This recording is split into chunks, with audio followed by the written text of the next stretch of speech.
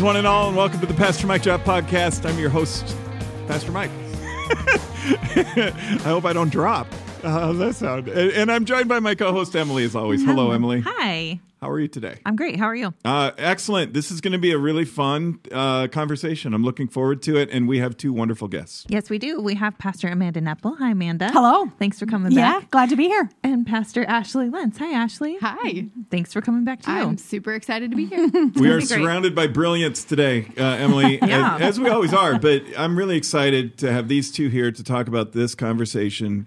We're reading through the Bible together as a church family. We've got these handy-dandy bookmarks that you can pick up at any of our Hope campuses. You can also go to our website to find the readings. And our readings take us to the back half of 2 Chronicles, and we have a Wednesday night class for that in West Des Moines, for those who are interested. We're going to keep our focus on Acts 22 to 28 today, which was our reading for this week. It's really fascinating adventures for specifically Paul. Yeah. We're kind of zooming in. Luke is now zooming in on Paul's missionary adventures, and so we're going to take a deeper look. So get your Bibles out or just listen in if you don't have access to your Bible, and thanks for joining us for lunch if you're joining us live, and if you're listening on demand, we're glad you're tuning in too. So let's get to the questions. Why don't we just jump right in? Anybody got any questions? Oh, yeah, no, should have saw that coming.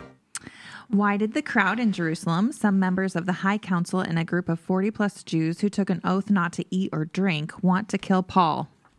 Amanda. Yeah. So, okay. So here's a really short answer to that question, and then I'm going to explain it a little bit. The short answer to that question is because Paul was excellent at meeting people exactly where they were to preach the gospel to them.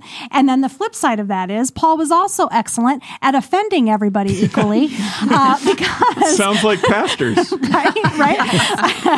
And so as Paul was telling the truth of the things that Jesus had revealed to him, he ended up making people mad all over the place. And so it's really interesting. First of all, something to point out here, beginning in chapter 22, when Paul is retelling everything that has happened to him, and he talks about how the man who helped him, that man was named Ananias. Now, in irony of ironies, the high priest is also Ananias. I know. So you don't want to get your Ananiases confused.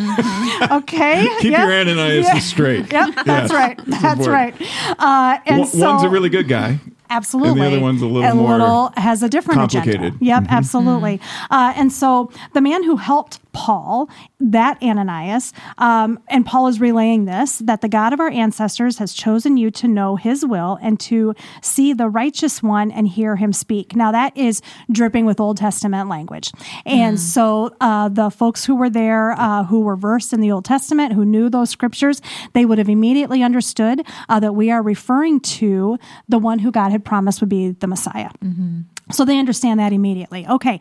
And so they're like, okay, we're kind of on track with this guy. We're kind of following with him. And then I think this might be my favorite line in this passage, 22 to 28, that we're looking at this week, because Paul in chapter 22, verse 1 says, "But then the Lord said to me, go, for I will send you far away to the Gentiles." Verse 22, the crowd listened until Paul said that word. Yep. Then they all began to shout.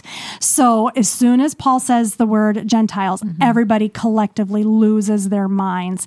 And to us, that doesn't make any sense to us, but oh my goodness, in the year of our Lord 2023, what are those words? Like we could name them off the top of our heads, right? Where if we were to say this word or that word, that people would collectively go bananas, right? So Paul's got that group of people. He has just completely lost them because he mentioned the word Gentiles and made it very clear that from the beginning, God's message of hope and God's gospel and the Messiah were always going to be for all people. And so that idea just completely makes folks nuts. Then in chapter 23, we turn the page here, and Paul is before the high council. And now as we hear about Ananias, now we're talking about the different agenda, Ananias. And if my memory serves me, this high priest Ananias was the same one who was in charge of Jesus' trial as well. Yeah, he was certainly on that high council, and Caiaphas was involved then too. But Ananias has always been high ranking. Absolutely, and his name is mentioned when we're looking at the trial of Jesus. So that is the same Ananias. And so then Paul realizes realizes that he's talking to Pharisees and Sadducees who have a different view of what happens to us after we die. And the Pharisees believe in a resurrection of the dead and the Sadducees do not. Well, so Paul knows this. And so he's like, the only reason I'm here, Pharisees, is because I believe you that people can in fact be resurrected from the dead. In fact, I know a guy who that happened to, you know? And so he meets I know a guy, right? And so then he manages to get them all riled up. They get so mad at each other. Some of them believe in him because believe what Paul is saying about this Messiah, this Jesus, and because they like that he agrees with them. Others they're mad at one another, but they're also mad at him for stirring all this up. And so then when this group of 40 or so get together and decide that they are not going to eat or drink, they are going to fast because their purpose is to have this guy Paul arrested and wiped out because of the offensive things that he's saying. And so they get the high priest on their side. And all of that would have happened if it hadn't been for Paul's nephew, who hears about the plot. And then again, in what we see all throughout Acts is how all of these terrible things are happening, and yet God uses each and every one of them to accomplish the purpose that God has called Paul and others to. And so in this, when the nephew then finds out what's going on, takes it to somebody else or to the leader of the Roman government then and says, we got to get him out of town, or the government in that area says, we got to get him out of town. And eventually that's how we end up beginning this journey. This is the very, very beginning of this journey that Paul is going to make ultimately to Rome. There's so much going on here. Yes. And you just did such a nice job of taking us through those stories. There's three parts to three different groups getting offended, and you hit them all. So I just want to highlight one part of that, which is the word prejudice. You mentioned it in that verse in Acts chapter 22. Yeah. I will send you far away to the Gentiles. The Lord said to me, Paul says in verse 21, Acts 22:21. Verse 22, that's what sends them. That triggers them. That puts them down a pathway. They're like, that's the thing you can't do, Paul. All the things you said until now, okay, we're listening. We're not sure, but we're listening. But as soon, you had me at Gentiles. As soon as you said Gentiles, we have such a deep prejudice, the people who are hearing Paul back then, against that group of people. Our prejudice can be on a lot of different levels. It could be nationality. It can be race. It can be ethnicity. It could be gender. It could be generation. It could be worldview. It could be political. It could be It could be religious. The Pharisees and the Sadducees have a spiritual prejudice toward one another. It's interesting. They're all in the same council. They're all in the same body, governing body for the religious folks in that part of the world. But they don't like each other, and Paul knows that, and I think he's actually kind of leveraging that for the sake of trying to bring truth into those places. So what do we do if we're being faithful in the face of prejudice? We have to speak truth, and we can't cater to the prejudice, even if there's people who are saying, hey, we don't like it when you say that racism is still a thing. It is. And so, because it's truth, we have to say that. We don't like it when you make us feel uncomfortable and put that prejudice in front of us. We all have temptations to have prejudice, myself, front of the line included. I grew up in a city where prejudice was the name of the game. I went to a public high school in the north side of Chicago where prejudice was daily in front of our faces. It was just blatant. Sometimes it's more subtle. It's based on other things. But I think this is just a call out for us all to check our prejudice at the door when it comes to following Jesus, because there isn't any room for it in God's kingdom. Yeah. And what is the thing that gets you riled up? Because it may be prejudice. It may be a word like, maybe a word like woke. Yeah. As soon as you hear that word, totally against everything you're going to say now. Yes, absolutely. Yeah. Or, and what we see from the people who hear that, like as soon as they hear that thing, then everything else is shut down. There is no room for them for any type of any nuance, any gray, any just any layers of anything. It's either yes or no. And for them, when they hear that word, and so my thought is, well, what is that word for you? What is that word that when you hear that, your brain shuts down and you just walk away?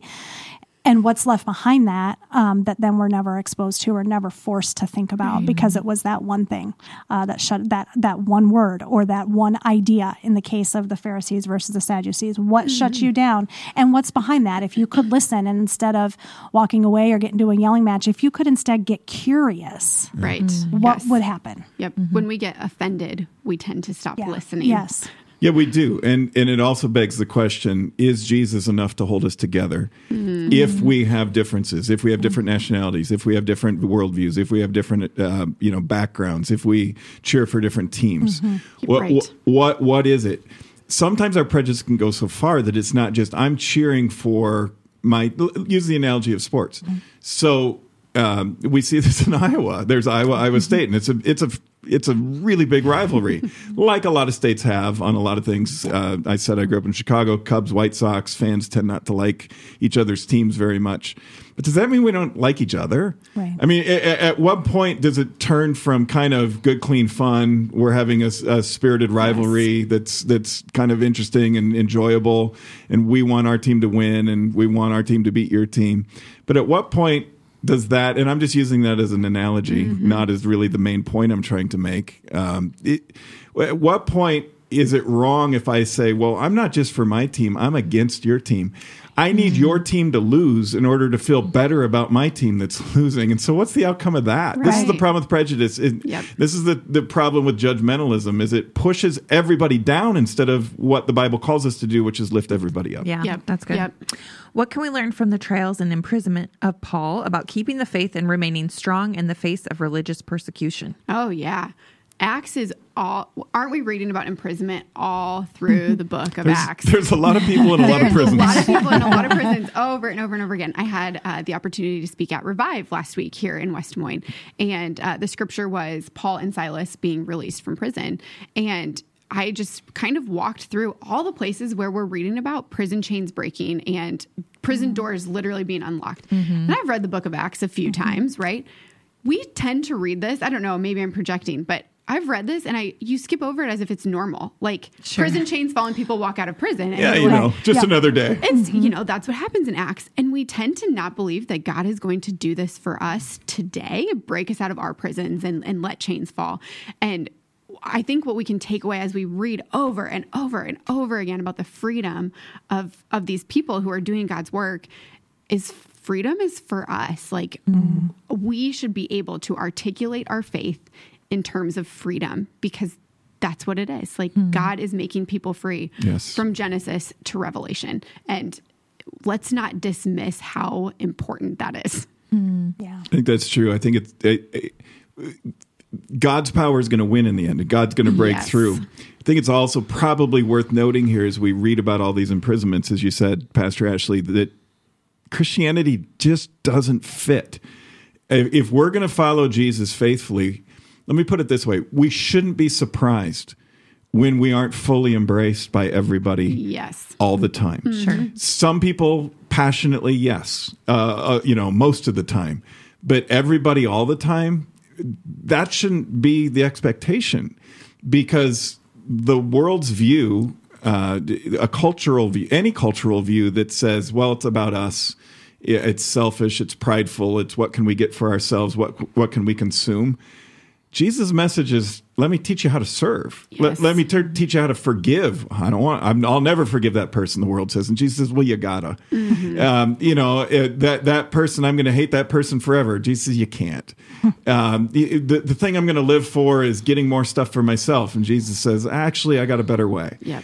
It's just not going to fit. As much as we want it to, we're not going to be able to synthesize following Jesus with following the ways of this world. And I don't want to say that in some sanctimonious, self-righteous way, like, so we've all got it right and the world's got it wrong. Because the fact of the matter is, again, we're all really complicated, and there's times we just fully embrace the world. And then where it gets really slippery is when we try to apply that worldly kind of way into Christianity, and then Christianity gets tainted and it gets all messed up, and we start having watered down versions of Christianity that fit the world, instead of just saying, wow, when I read Acts, I'm reminded how radical following Jesus is. When I read Acts, I'm reminded why they kept getting thrown in prison, why there were riots, because the world just isn't going to embrace a selfless life. It isn't going to embrace a life where you have to put other people ahead of yourself. That's not what we're taught in a million different ways by the voices and the influencers of this world. So here comes this new influencer, Paul, who's pointing us to the big influencer, Jesus, who says, I got a better way for you, actually. And the more we can follow that way, the better it's going to be for us. So there's going to be trouble, and when there is, we keep the faith. I think because let's not be surprised. Jesus says, "Blessed are those who are persecuted," but then, like you were saying, Pastor Ashley, we trust that God's going to win, that there's going to be a victory in the end. And so by taking the long view, Paul has this confidence. Yes. So do all the other Christians that we're reading about next. That's why he's walking into Rome, right? Yeah. And certainly he knows what's awaiting him in Rome, and he continues to go. Yeah, whatever happens, Paul's got this kind of like, I'm not expecting it to be easy. Yeah. And when it isn't, I'm fine. I'm good. I'm with him. You know, I'm with Jesus. He's got my back. That's right. No matter what you do to me, I'm good. Yeah. At the heart of Paul's defense before King Agrippa is this hope that God can raise the dead. Why is the resurrection so important to Paul and to Christianity? Yeah, this comes up in Acts 26, verse 7. It comes up throughout the book of Acts. But let's take a look at that. So in verse 7, it says this of Acts 26. It says, "In fact, that is why the 12 tribes of Israel zealously worship God night and day. And they share the same hope I have. And the same hope that he has is in the resurrection of Jesus."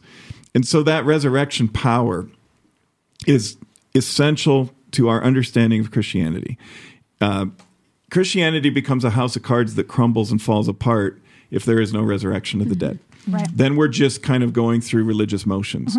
The same Paul will say later in one of his letters to the Corinthian church, if Jesus didn't rise from the dead, we are most of all to be pitied. Right. We're wasting our time. We're spinning our wheels. We're not going to get where we want to go. So, you know, the short answer to that question is because the resurrection is everything. Yes. For Christianity. It is why we are a Lutheran Church of hope. We're not hope in us or hope in religion or hope in the way we do things. We're hope in the resurrection of Jesus, and then that starts to line everything else up. Who are all these Roman governors and kings, and how did God work through their political motivations to fulfill a promise to Paul? They're very powerful people. Yeah. They represent the world. I mean, the Roman Empire was known as the world at the time. And, Rome was the base. And so Paul ultimately getting to Rome was a big deal, as we briefly mentioned, and we'll get to as we move through the rest of these questions. But here's what's really, I think, worth noting, and this is in Acts 23:11. There's also a hint of it in Acts 26:17, is that God's not intimidated by the world in the same way God wasn't intimidated by Pharaoh and Egypt and all their power and their army back when he was setting his people free from slavery into the freedom of a new life in a promised land. God is just not intimidated by the powers that be in this world.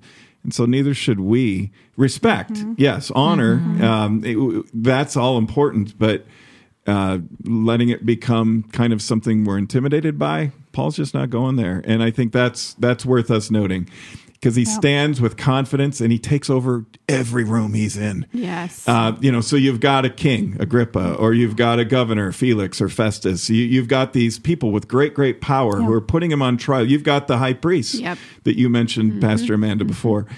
And all these places, Paul could have shrunk into like nothing. Like, you people could kill me. But again, Paul doesn't care because he knows, you kill me, I'm good. Yeah. That's power. Yes. That's strength. Yes. Yeah. There's a confidence there. There's a serious confidence there. I think when you read Paul, you're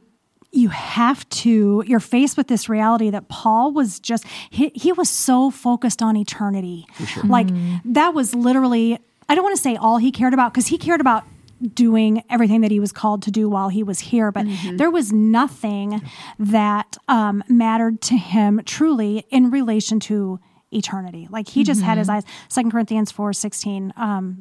This is why we never give up. Our present troubles are small, but they don't last very long. But they produce for us a glory that far outlasts them and will last forever. So we don't look at the things that we can't see. We fix our eyes on what we can see, because that's what's going to last forever. I mean, and I just feel like those verses, if Paul had a mission or vision statement, maybe it would have been those, because the things that can happen to him in this life, he truly, it's all over the place, is not one bit worried about it, because he's so focused on eternity. I don't know about you guys, but as I've been reading Acts, it's really hard for me to not hear Paul's voice in his letters, reading about what's happening to him, right? So that and Romans 5, suffering produces perseverance, perseverance, character, hope, and hope doesn't disappoint us. I mean, he's writing all of these things while while this is happening to him. Yep. And there is a greater hope there. Yep. There is. And to get to the part of the question that says, how does God work through all these worldly powers that be, the kings, the governors, the people who are putting Paul on trial? He works through these because they keep moving him forward. They're actually paying for his transportation as a prisoner to get him exactly where God prophesied that he would go. You will go to Rome, which is the center of the world at the time. I mean, it is New York City. It is like the place. And if you can make it there, you can make it anywhere. And so God says, hey, sure, you've been Ephesus, Philippi, Corinth. You've been all these places. But I'm going to send you to Rome before it's all said and done. So this isn't the end for you, Paul, nor is it going to be the end for others around you. I'm going to work through these powerful forces, these kings and governors. I'm going to get you to Rome. They're going to literally ship you to Rome on their dime, and you're going to get exactly where I want you to be. So now you tell me who has the power. Is it the kings and the governors, or is it actually the God who's working through them to get his will done, which just blows my mind when I start applying that to today. So what is God doing now? Through the kings and governors who don't even worship him, or through the prophets, through the worldly leaders who don't have a care about what God thinks about anything, and yet God can still move through all those things. Yeah. Yes, Good thing. Yeah. Why should modern day Christians care about Old Testament prophets and Moses? And why does Paul connect those dots so strongly in Acts 26, verses 22 and 23? Yeah, so that's a really good question. And I think I want to start by answering the second part of it first. Why is Paul so insistent on connecting those dots? So Paul has a couple of tasks set before him, and he really is walking a tightrope because he wants the religious leaders who he's familiar with, who he knows intimately. He knows all their arguments because he was one for a period of time when he was a younger man. He wants to meet them where they are, and he wants to show them how their own scriptures point to Jesus as the Messiah. So he is really making the prophets and Moses and the law and all that central to his argument. At the same time, he's walking a fine line with the Roman leadership, as we've been talking about, because he doesn't want to be seen as stirring anything up. He's innocent to the Romans as long as he's not intentionally causing trouble in Jerusalem. So he has this place where he has to highlight to King Agrippa, I'm just agreeing with what they already teach. You know what I mean? And so he's highlighting what they already teach and how he agrees with that, because he can't afford to be seen as someone who's inciting riots and that kind of thing. That's what's happening, but he doesn't want to be seen that way, because then his trial is going to be over very quickly. The thing that Paul has going for him here with King Agrippa is that then he gets Agrippa to be able to say, this guy didn't do anything wrong, but he's appealed to Caesar, so I guess he gets to go to Caesar, right? And so again, it's God moving through all of that. But Paul's kind of walking a tightrope. He needs to be able to identify with these different folks who he approaches in different ways, because he approaches the Gentiles in different ways than he approaches those who are the religious leaders. We've seen throughout Acts that he's very intentional about what he asks the Gentiles to do or not have to do. He doesn't expect them to follow all of the things that we read about in Leviticus. He's got a few short things that he wants them to do, and it's not keeping the law that the religious leaders need him to keep. So he's walking a tightrope there, and he wants to be sure and highlight his history so that the Roman authorities don't see him as a troublemaker. So I think that's why he highlights this so much in Acts, and why this is so important. Now, why this matters to us in 2023, I think, is obviously we're not dealing with the Roman government. We're not trying to, we're not in this like kind of three-way strange kind of tug of war. But the reason I think that this is so important for us to understand is, as we talked about this weekend at the Holy Spirit retreat, all truth is God's truth. And we are part of a bigger story than just ourselves. So for us living in the middle of Iowa in 2023, looking back on all these things that have happened roughly 2,000 years ago, it's really, really important to know that we are a part of something so much bigger than just what we see here at Lutheran Church of Hope. We're part of a global community. We're part of a global church, and we're part of a community that has gone back to the day that God created the heavens and the earth. Great that cloud is of witnesses. part of our story. Yes, absolutely.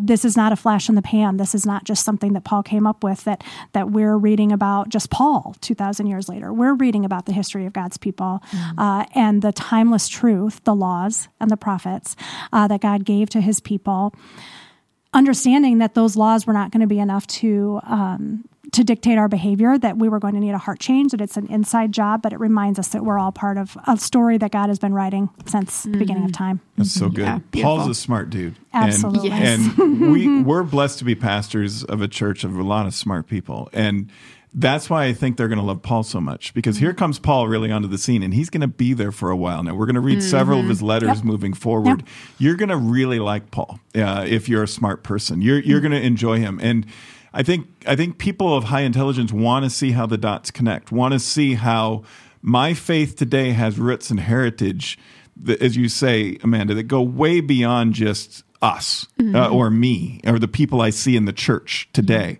They're rooted in history. They're rooted in God's timeless truth, as you say. History favors the faithful too, and so the deeper we go into the history of Christianity and we find and discover our roots, the more we start to see, wow, God is really for us and God is on our side, and we're going to be okay in the same way Paul finds that along the way. So the deeper we go into the prophets and the Old Testament understanding of law, so we study Moses and the prophets as we're reading through the New Testament, that's going to reveal things about our New Testament faith and our 21st century faith that we wouldn't understand if we were just zooming along and saying, here we are. One other thing on that, and this is a pet peeve I'm noticing on social media a lot lately, is that you get intellects. I don't know why these things pop up on my screen, but it probably has something to do with what I'm interested in. But people pop up, these brilliant thinkers, supposedly, and minds and intellects and academics. And one of them just was like fingernails on a chalkboard. He said, no Christian really believes what the Bible says. They just want to believe it. And I thought, I'm a Christian, and I really believe it. Yes. So there's one, and actually I know that there's many more than there's millions and hundreds of millions, billions, I would argue. But what that implies is that there's no substance to our faith. Right. And I would just invite him without anger. This guy who said this in the same way Paul did for the people who are accusing him, invite him into the story a little bit to take a more honest look at not just a couple of verses pulled out of text, not just John 3:16, but how does John 3:16, how does the story of Acts, how does bringing the gospel to the ends of the earth, how does that fit in with the beginning of time and history, and how does that fit in with our need and the necessity for a Savior we have, and on and on and on. To say that nobody really believes this, because the implication, of course, because there's no real substance to it, it's just bizarre to me, because I don't think anything makes more sense just intellectually than this. Yes. But I wanted to throw that in there too for those who ever struggles scrolling through social media and what is this? One of my favorite moments, we have a lot of good times around here, but one of my favorite moments is in a meeting, you talking about the algorithm and like these theologians pop up on your social media, and I just had to say, like, that's never happened to mine. Mine is like how to control your preschooler and things like that, but that is great. A different interest and passions. That's for sure. Right. Why does Festus call Paul insane in Acts 26, verse 24? Yes. And how does Paul immediately and wisely turn that accusation around? Yes. Well, Pastor Amanda set up the story so well for us. Paul's, walking a fine line, and he's very, very brilliant. And so, here's what happens in this conversation. Acts 26, verse 24. Suddenly, Festus shouted, "Paul, you are insane. Too much study has made you crazy." And King Agrippa is also standing in this room hearing all of this.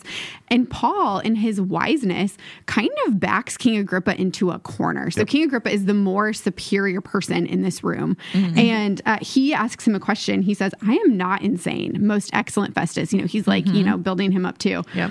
"What I'm saying is sober truth. And King Agrippa knows about these things. I speak boldly, for I am sure these events are all familiar to him, for they were not done in a corner. King Agrippa, do you believe the prophets? I know you do. And so he gives him an opportunity. If King Agrippa says no, he is dismissing like this part of his identity, because he does know about these prophets, and Paul knows that. But if King Agrippa says yes, he's also agreeing with Paul, who's on trial. So Paul has very wisely placed him in a position where he can't really answer the right way to Paul's benefit. And so I like King Agrippa's response. He interrupts him and says, do you think you can persuade me to become a Christian so quickly? And Paul's like, whether quickly or not, I pray Isn't that great? Whether who cares when it happens? This is in God's timing, right? That both you and everyone here in this audience might become the same as I am, except for these chains, right? I don't want you to be a prisoner like I am. I want you to be free in what this has called you to. I just think it's brilliant. I think Paul knows what he's doing. He's utilizing, you already said it earlier, Pastor Mike, he's flipping these systems of power. Like, really, Paul's not the most powerful person in the room, status-wise, until he does this. And that system of power has been flipped. And we know who wins this argument. Yeah, we're phrasing this question, turn the beat around, and I can almost hear the Miami Sound Machine in the background. You love to hear percussion. Paul is completely turning this around, like you said. And he's basically, I think, humbly saying, you might have more worldly power, but I'm still the smartest guy in this room. Totally. And then that gets back to who's it's very Christ-like, actually, on trial before Pilate. You may have the power to crucify me, but let me tell you something. You have no power that God doesn't give to you in this situation. Jesus owns the room. Paul's owning that room. That's not our goal, to own every room. I'm not suggesting that, but Paul does. And so then that pushes back on what I was saying to that last question, to the world out there that thinks it's insane or madness to believe in Jesus, that there's no real substance or to our faith, but there actually is. And the deeper we look into history, the more we see it favors the faithful. I'll also say this, is that Paul isn't offended. Right. He has this non-anxious presence in every situation, and he gets into some situations. I mean, thrown in prison. He's, if you're reading carefully along the way, you're like, Paul's literally taking a beating here. Yeah, he's almost dying. Yeah. Yeah, I mean, they want to kill him. They want to just but Paul takes so seriously what happened to Jesus. He's like, well, if they do it to me, I'm in good company. It turned out well for Jesus, and since I belong to Jesus, it'll turn out well for me. Man, if that's not just a confidence boost to Paul, that's a confidence boost to us. In this world today, the goal is not to gain power. The goal is not to take over. The goal is to love. That's the other thing about Paul, is even though these people are treating him like a ridiculous, you're insane, Paul, they say, or it's madness in another English translation of the original Greek. Not only is Paul not offended, but he tries to evangelize them. Right. Yeah. As you were saying, Ashley, he's like, well, whether you believe it now or later, you're going to come to it because I think you're a smart enough person to see it. And I'll just keep pointing you to it. I'll keep pointing you to the hope of Jesus Christ that saves us. He doesn't stoop lowly, right? Like, you see how the worldly powers treat him. And Paul is never calling them out on personal behavior or like he's not throwing in their face like, well, you're crazy too. I mean, he is in a very loving way presenting them with capital T truth. Yeah, that capital T truth. I love the way you put that. Yeah. He doesn't defend. He doesn't take the offensive thing and say, "What, you call me insane? I'm not insane," and push back on that, or say, "Oh, you're just a meanie. You're a terrible person for saying that." It's like, what I have before me is an evangelism opportunity. What I have before me is an opportunity to share the gospel with two more people who are here right now. What if we all thought that way? Yeah. And so when somebody says something offensive to us, what I have here is an opportunity to reflect the light of Christ. It's hard. Again, I'm not saying, so that's easy. Everyone just do it. Just do it because we're all human. And the temptation is to, I get hit on this side of my face. I'm going to punch harder and get revenge. But Jesus says, turn the other cheek. When all hope was gone for the ship caught in a storm at sea, what good news did God provide for the ship's crew of 276 people through Paul? And what's in this story for us today? Here's some good news. you're not going to die. That's the good news that Paul.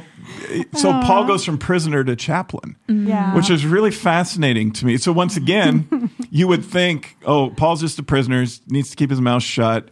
He's around people who have more power. He should be intimidated. But Paul's like, I don't care about that. I'm here to share Jesus with you. I'm here to give you the good news.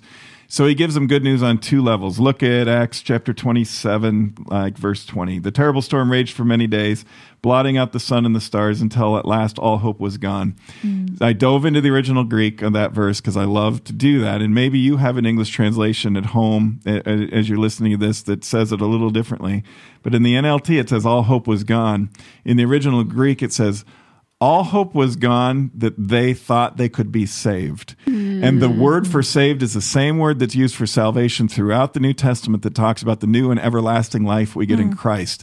So this story is happening, but this story is also being used by Luke, who's writing Acts, as a metaphor, as an analogy to say, this is what it's like when you're up against it. This is what it's like when you don't have any hope. This is what it's like when you're in a storm of life. The shipwrecks are happening all around you in your life. And I'm sure somebody listening to us in this conversation right now, who are joining us on this podcast today, are in that place. They're like, I feel like my life is shipwrecked. Yeah. I feel like everything is falling apart. I know you guys. I know your stories. I know we've all faced that. And I'm not talking about, oh, I broke a nail today, or my dog had a bad day, or I'm talking about deepest stuff, the stuff, and it's hit us all. None of us are immune from that. So when the shipwrecks come, who saves us? You know, I've got good news for you, Paul says, is now not the prisoner, but the chaplain, ministering to the people on the boat. We have a God who saves. Yeah. We have a God who breaks through the shipwrecks, who breaks through the storms, and that's really good news for us. Yeah. I just think, I'm sorry, I don't mean to interrupt, but I just think we kind of also see a little bit of a sense of Paul's sense of humor in this question, like, you know, or when he answers this. And so, you know, first of all, you should have listened to me. It's so funny. He can't help himself but throwing that in. He can't. I'll let you know I did tell you. I mean, I tried to tell you. I'm glad you brought that up. There's the other time he's on trial where he's like, oh, I'm sorry, I didn't know you were the chief priest. Yeah, and I said, my bad, but back to what you were saying here. Yes, he's like, so had you listened to me, we would avoid this whole thing. And he's like, you're not going to die. There is this little thing about a shipwreck, though. That's definitely going to happen. We are. The ship's going down. That's definitely going to happen. But you're going to be okay. So just hang on. I can't help but read it that way with a little bit of. How do you guys handle the shipwrecks? What do you do in those cases? What have you found to be helpful for the people who are tuning in? What would you say to them are the things, because I know you've both been up against it, Emily and I too. So how have you handled the shipwrecks in your life? I mean, are we just blowing smoke, or is there something to our faith here that carries us through those moments? I think for me, it's a twofold thing. First and foremost, seeing the little ways that God has shown up throughout my life, throughout the life of the people that I love. I think when we look at Paul, we can imagine that he just had this incredible chutzpah, for lack of he was just able to do things that normal people aren't able to do. But Paul had experienced God in big ways and in little ways, and every single one of those adds up to a faith that then, when you are facing difficulty, you can know, here's the deal. Difficulty happens to everybody. And the only real question is, are you going to do it with God, or are you going to try and white knuckle it through on your own? I mean, you look around you see people trying to white knuckle it on their own, and that never really goes very well. So instead of, for me, it is instead of saying, God, why did this happen? Just being like, God, I'm so glad you're with me. I mean, it is a perspective shift. It's in the way that you look at those things, because other people go through them without God, and I don't want to do that. No. Yeah. Oh, I'm right there with you. Totally complete reliance on who I know God is. Yep. Genesis to Revelation, God doesn't leave his people. Yep. God doesn't abandon them. God has good things for them. Time and time again, you see people suffer. It's part of what we sign up for. It's what we're reading about in Acts. That doesn't make us immune to it. Shipwrecks happen. Shipwrecks happen. And God is in all of them. Yep. There are moments where we forget that, right? Where as a human being, even the people who love Jesus, there are moments where you go, God, where the heck are you? I know you're supposed to be here, but I'm not sure where you went. That's when you lean on community. Yeah. That's when you lean on the people who can remind you, if you don't see God in this, Ashley, I will see God for you. And I will point out the ways that he's showing up. And you might not want to hear it in that moment. Like, don't tell me God's showing up in my misery today, because I don't feel it. Being surrounded by people who can humbly remind you that God is there and love you when you feel like that love is gone is really important. You know, it's really interesting. You say community, and that's so true. Paul didn't do a whole lot of this on his own. Yeah, he was the preacher, and he was the one who gets quoted a lot, and he's the one who gets put on trial. But watch him all throughout Acts and listen and pay attention to it now as we read his letters throughout the rest of the New Testament. He's always referring to community. He's always referring to how important it is that he's doing this together with other people. So just a gentle, hopefully completely love-based, chaplain kind of push here is a pastor's heart from us to all of our listeners right now.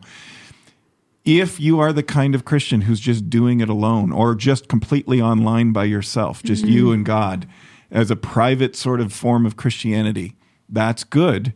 What would be great, what would really help, especially when you're shipwrecked, especially when you're up against it, is having community, sisters and brothers in Christ around you. Because guess what? All of them have been shipwrecked before too, and they persevered and they endured. And how did they do it? They did it by keeping the faith. And our suffering produces endurance, endurance character, and character hope. And who wrote that? Paul. Inspired by the Holy Spirit, who knows something about suffering, who knows something about what it's like. And who did he write it to? The church in Rome that we're following him to now. And he's shipwrecked on the way to Rome. All this comes together. The more we know the story, the more it starts to click for us. But encourage you all, please, don't do Christianity alone. It's a team sport. Find your community. Is there a life application point or points for us in the somewhat humorous account of Paul shaking off a poisonous snake in Acts 28, 3-6? Funny. Sure. Acts 28, they're shipwrecked on this island. Paul is gathering sticks, laying them out for a fire, and a poisonous snake, driven out by the heat, bites him on the hand. I think it's funny. The people of the island saw it hanging from his hand and said to each other, "A murderer, no doubt." They're talking about Paul. Though he escaped the sea, justice will not permit him to live. But Paul shakes off the snake into the fire and is unharmed. And then Paul goes on to do miracles in where they're shipwrecked in Malta. And it's funny, throughout scripture, what do snakes represent, right? Snakes have a meaning. They represent evil. And Paul's like, okay, prisons can't hold me. A shipwreck can't kill me. You think the snake is gonna tear me down before I reach where my calling is to be in Rome? No. And the people think he's a god for it. Yeah, that's the somewhat humorous part. It's really funny. A It's little fickle. Okay. After a few days. I like that it says they waited a few days. They to make sure he was okay. Sure. Okay. We're just going to watch him really closely for the next couple Because days. as you said, when the poisonous snake bit Paul, they're like, oh, well, he's done. He's the worst guy ever. Yes. And now he's God. Or a God. A God. And goes on to do miracles here. And it's like, what in the world is happening? I did pull up N.T. Wright's commentary on this because I was like, what am I missing here, N.T. Wright? Please teach me something. And N.T. Wright says, just take this for what it is. I'm curious your thoughts. But he says this is essentially Paul's crucifixion. Yeah. This, if we're superimposing Paul on Jesus, that's pretty good. This is Paul's crucifixion. This shipwreck, being bitten by a snake on an island, still has work to do. And getting to Rome is actually Paul's resurrection. Yeah. His stepping into his calling, knowing that nothing's going to defeat him. And I just found that super interesting. I was like, this is all building. This is kind of like the pinnacle of suffering for Paul. And you would never get that he's suffering here, right? You're like, oh, he still has a mission and hope in front of him. And that's really powerful. He just keeps going. He keeps going. Yeah. He keeps going. And he shows us yet again by example how to shake off the stuff that comes after you. And he does it in a way that shows us that God's got his back. God is with him in the midst of it. So the theme continues on. The beat goes on. Yeah. What do you want our podcast listeners to notice about how Luke ends the book of Acts? Was it a mistake, or is Luke trying to get the church's attention, including us? Well, I doubt very much that Luke made a mistake in the way he ended his. He's a little too precise for that. He has written He's so real many smart. words. I think that he was probably intentional on how we ended it. And, we talked a lot about kind of Paul and what drives him and why he works so hard on that kind of things. But we get to the end of this. And if this were the end of a movie or the end of a series, if you're watching a TV series, something that you loved and you wanted a bookend on it, like if you got to the way Luke ends this, you'd be so mad, right? Like what happens, right?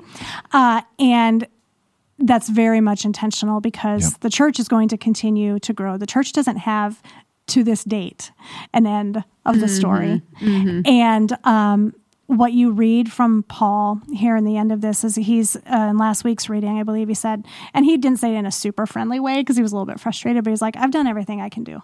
I have told you all the truth of this Messiah. I have made these dots so close together. I've literally done everything I can do. Amen. And so Holy Spirit will do the rest. Yes. And so something that we talk about here all the time is we encourage one another and support one another and bring our very best to the table to what we do every single day. And we bring our best knowing that it is nowhere near enough on our own, but us and the folks that we work with who are all rowing in the same direction, plus, way more important than that, power of the Holy Spirit at work in what's going on, is going to accomplish what Holy Spirit is set out to accomplish. And so we are the subsequent chapters of Acts. Yeah. Amen. Yeah. It's beautiful. Yep. We're written right into the story. Right? Yes. Yeah. And so we are called to continue this story. So we're reading about the Acts of the Apostles. Well, guess who the apostles are now? It's the church. It's us. Yep. And so we're called to continue on. And people, Amanda, you referred to this, they might read that and say, what happened to Paul? Yeah. If reading. you're watching this as a movie and Paul takes the featured role at the back half of the book of Acts, what happened to the hero? And it's not the point. Right. That was never Luke's point. Luke told you what his point was in Yes. Acts chapter 1, verse 8, that this gospel, this good news, would be led by the Holy Spirit through the apostles, through the church, would go to Jerusalem, to Judea, to Samaria, and to the ends of the earth. And it did. Yes. And so Luke has already wrapped up the story by saying now and not only did it go out to the ends of the earth, it went to Rome. It went to the center of the earth, to the center of the world, of world citizenship. It's at the heart. And so it's not just a thing from this little section of Galilee anymore. It's not just this little movement around the Sea of Galilee for a couple of people or a tribe of folks. Now it's in Rome, and now it's going to the ends of the earth, and from there to the whole world. That's really good news, and we are written into this story. So we are out of time, so we're going to have to wrap up there. But golly, that went fast. Thank you. Flew by. Good. Thank you, Pastor Ashley. Thank you, Pastor Amanda. Thank For you. more from Pastor Ashley and Pastor Amanda, they'll both be preaching this weekend at a Hope location near you. Emily will be here too, right? Doing what you always do, church life, and making sure we have a church and life, and that it's all coming together. So thanks for what you do. Thank you for all of you, to all of you for joining us, for tuning in, for liking, for sharing this podcast. It continues to grow. We can't go anywhere without bumping into people who find us and want to know, like, how was your vacation, Emily, and things like that. We love you. God loves you even more. We'll see you at worship this week.